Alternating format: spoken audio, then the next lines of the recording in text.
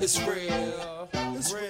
You know the deal. You know the deal. Come on. Hey, it's Shantae. And I'm Natalie. And welcome to What's the Deal, a podcast powered by the Norfus Firm. At the Norfus Firm, we solve people problems. We work with folks all around the world on diversity, equity, inclusion, and HR issues. We took a break. We took a break. A much needed break. Wow. The holidays. Did we even experience all? I feel like it was just a flash. Yeah. Like it just happened so quickly. No, but the break was needed. Yeah. 2 weeks. We took off with no work, disconnected, reset. Yeah. We're in 2023, ready to Man. Yeah. And so we're excited. So today we are going to talk a little bit about the recession, not recession, but these volatile times. Right. Financially, Exactly. economically, global impact of all of that. And really how that flows into DEI and Talent and retention and recruiting and all that stuff. yeah, what's on CEOs' minds. Right. So That's important. we like to start with some data, some level setting. Today, we don't necessarily have shared language, but we do have some level setting with some data. Yeah. And I think what really stood out to us as we were thinking about, what's going to be relevant for CEOs right now is this conversation around the recession, not recession. Yeah. Like, are we even in a recession? Like, are the economists and all the people who tell us that we are actually in these different whatever times we're in, are they saying that we're in a recession? Because I feel like it's mixed messages I hear. You're right. You're right. So what we were thinking about today was we'll just focus on the fact that there is absolutely, undoubtedly volatile economic times around the world. Yes. And so some stats and a really interesting study that really stood out to us was done by the Conference Board late in 2022. Between November and December of 2022. So really, really fresh data. And they surveyed over 1,100 C-suite members, and about 700 of those surveyed were CEOs. And what this survey sort of aimed to understand is what are they worried about in 2023 with the idea that a recession might be coming, and some people think it's already here, but knowing that there's just a lot of wonkiness going on with economies around the world. And so an interesting standout from that was a chart that they kind of created where there's 4 quadrants. And those watching will be able to see those 4 quadrants. We'll put it up for you all. And those listening, the 4 quadrants looked at low impact, like what issues are sort of low impact but out there. It's kind of external, outside factors that contribute to business. Yeah. What issues did CEOs see as high impact? And then it also looked at their focus. So which issues were they had a high focus on, and which issues are they having a low focus on? Right. And there are a number of issues, supply chain, but the ones that relate to HR, DEI, the work we do, were interesting. So when we looked at some issues that CEOs feel like would have a high impact on their business, labor shortages were one of them. Finding talent, right? There's still a very tight labor market. People have options. They're using those options. Yeah. And a high focus issue for CEOs is attracting and retaining talent. Now that's always an issue, but with the way that the pandemic has shifted the workplace, it's a bigger issue. And we hear this all the time, right? And then one of the things that stood out to us, which we'll talk about in another episode, is this idea that focusing on expanding the labor pool to underrepresented groups is a low focus for CEOs. Conundrum. We'll get to that one in the next episode. But those areas sort of brought us to today. And so when we're thinking about the retention piece, how do you get people you have to stay? What are some of the things that are currently contributing to people leaving? Number one, people are burnt out. We know this. We did a whole series on burnout. If you did not catch that burnout series, go check it out. Yeah. It was definitely one of our most watched series.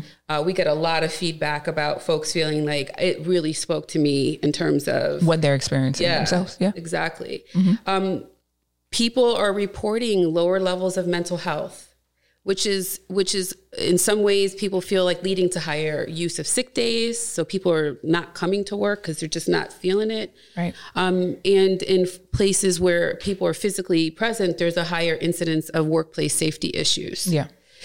And then the last piece is lower overall engagement. And there are tons of studies out there that tell us when your employees are not engaged, they will probably leave. Because when we look at engagement, not to be confused with happiness, engagement is around your commitment, the grit, the willingness you have to go the full mile for the job that you have.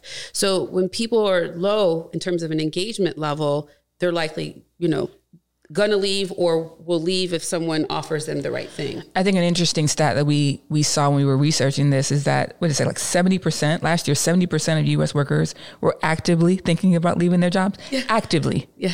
As in, let the right opportunity show up. Exactly. I'm out of here. I do not want to be here. I'm going rolling tomorrow, today, if it shows up. So in 5 minutes. Yeah. Yeah, exactly. 70%. That's, oh my God, that's so high.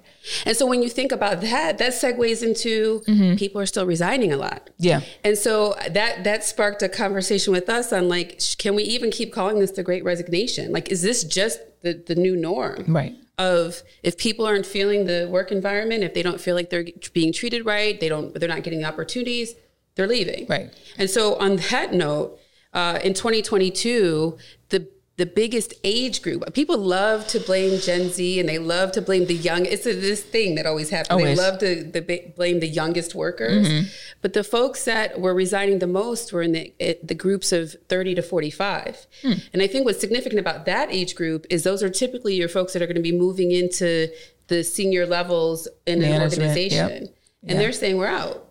Yeah, they want to deal with that. These people are going to drive them crazy. And they're like, no, thank you. I just want to do my job. Yep. Everyone is just like, I just want to do my job. I don't want to deal with people. Yeah. So that leads to also a few industries being hit really hard. When this survey that we looked at was done, it was like mid 2022. The industries that had been hit the hardest were finance and tech. Each of them, 40% of those surveyed were like looking to leave and quit before the end of the year. Wow. So the other thing that we always think about, particularly since we're talking to leaders, is, well, what does this cost? A lot. Turnover is expensive. Yeah. Some financial folks estimate that the cost to replace someone is somewhere in the range of 6 to 9 months of their salary. So if someone's making $40,000 a year, it could cost upwards of $20,000 to $30,000 to replace them. Wow. So there's a real power behind retention. Yeah. Right. Because it again, continuity and the like, but it costs a lot of money. Right. Okay. So how do we deal with this? I just set you up for a really tough question here. Right. Yeah. There's a number of ways you can deal with it, but I think the biggest one is getting with your people and understanding where are they right now in terms of their wellness, their well-being. And what we've seen, a lot of organizations are really investing in this culture of resiliency. And so it's really focusing on the individual and how do you help them develop their own level of resilience in order to weather this kind of volatile period. And so again, because shared language, we always have shared language, if you've been along this journey with us so far. So what is resiliency? Like, what is resilience? So according to the Oxford Dictionary, it's the capacity to withstand or recover quickly from difficulties. So again, we're in a volatile time. We're in a time where things are uncertain, where folks don't really know what's next, what's going on, still reeling from the pandemic. And so folks are just trying to make sense of where they are. And employers really have to pay attention to that. They really got to pay attention, or else you see what happens. We experience it. Folks leave. They have the sick days, as you were mentioning before. They burn out.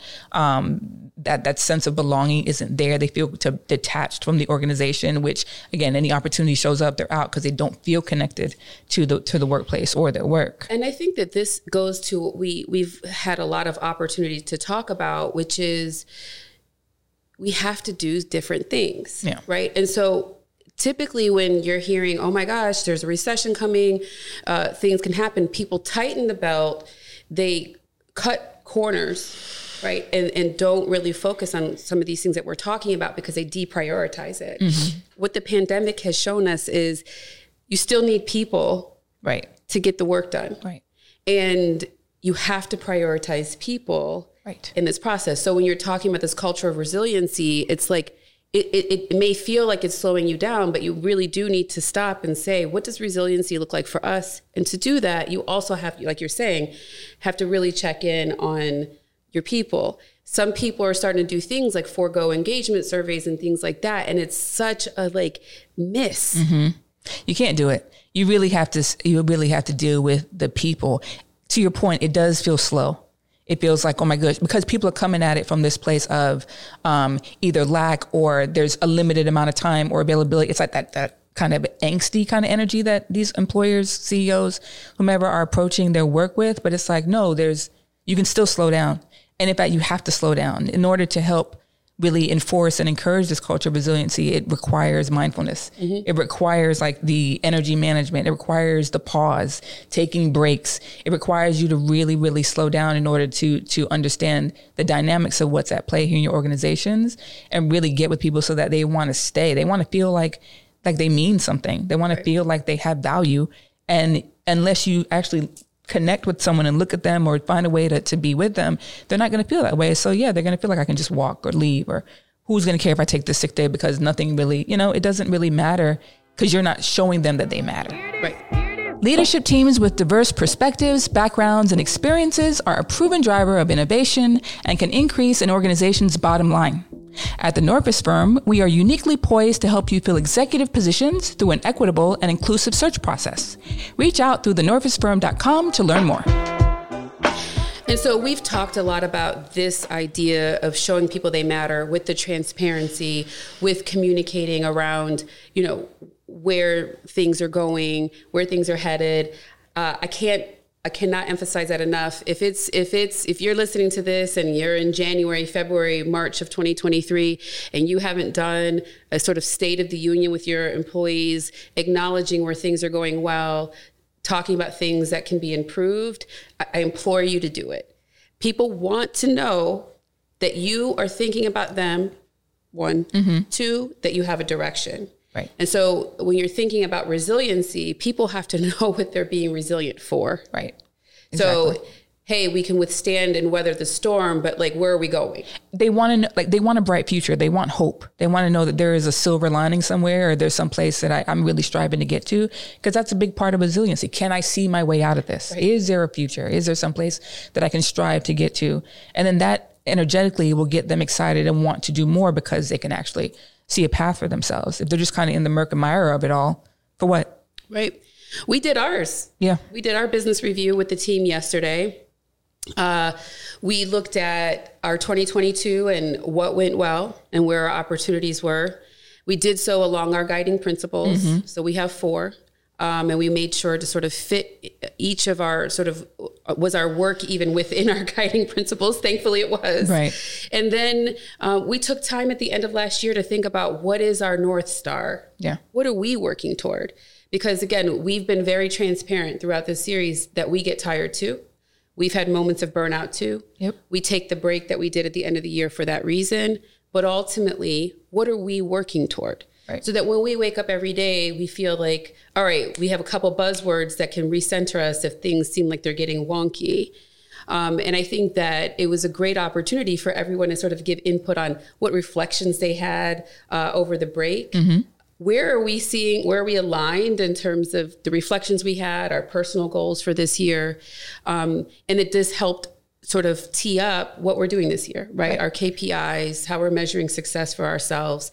But it's we really were very intentional, and we put a lot of work in last year, but we were really intentional about making sure we were ready to start this year so that the whole team felt included in our direction, that we were able to be transparent about the things we know we need to work on, and that we're okay, admitting that. And then allows us now to hit that ground. You felt the energy, everyone's all right, let's go. Right. And so that's really what we're talking about here is that, look, we don't know everything that's going to happen this year. We know what we're trying to work toward. We'll be able to pivot because we're thoughtful about where we want to go. Mm-hmm. That allows you to kind of change the path if you need to. And then puts us all in a position where we're working from a shared understanding of why we're here and what we're trying to do. All right. So culture of resiliency. Yeah. and building it very intentionally is one way to start to weather this retention piece. Another thing that we talked about is inclusiveness. And I think inclusiveness these days deals so much and still with where and how people work. Now, one just stat from the conference board study is that while we're still hearing these flashy news stories about CEOs coming in and demanding that you got to come back in person in a month, and we're all rolling our eyes like, good luck with getting people to come back full time, and but what was interesting is from this study is that in the US, only 5% of CEOs surveyed, and in Europe, only 2% of CEOs surveyed are even making that a priority this year. Right. So it seems like a lot of the CEO surveys of those 700 are like, we know that that's not really the axe to grind right now in terms of trying to get, if we are working in an office setting, getting people to come back. But even if people aren't working in an office, thinking around flexibility, the autonomy piece and people having that ability to have control over how they work is huge to inclusiveness because I know, and we've said it many times, very few businesses went out of business by letting employees or having to have employees go work remotely. Exactly. We have clients who've been remote for 3 years now. So it's like, you think you're going to really convince people to like come into an office 4 or 5 days a week? Like, the flexibility is there. No, when I'm still getting things done, you're actually profitable, right? You don't have the same overhead that you had before having these office buildings everywhere. So for what? Right. What else is part of an inclusive culture or being inclusive or increasing focus on inclusivity? Yeah, again, it's the connection piece. How do you connect to people? Where can people feel that sense of belonging?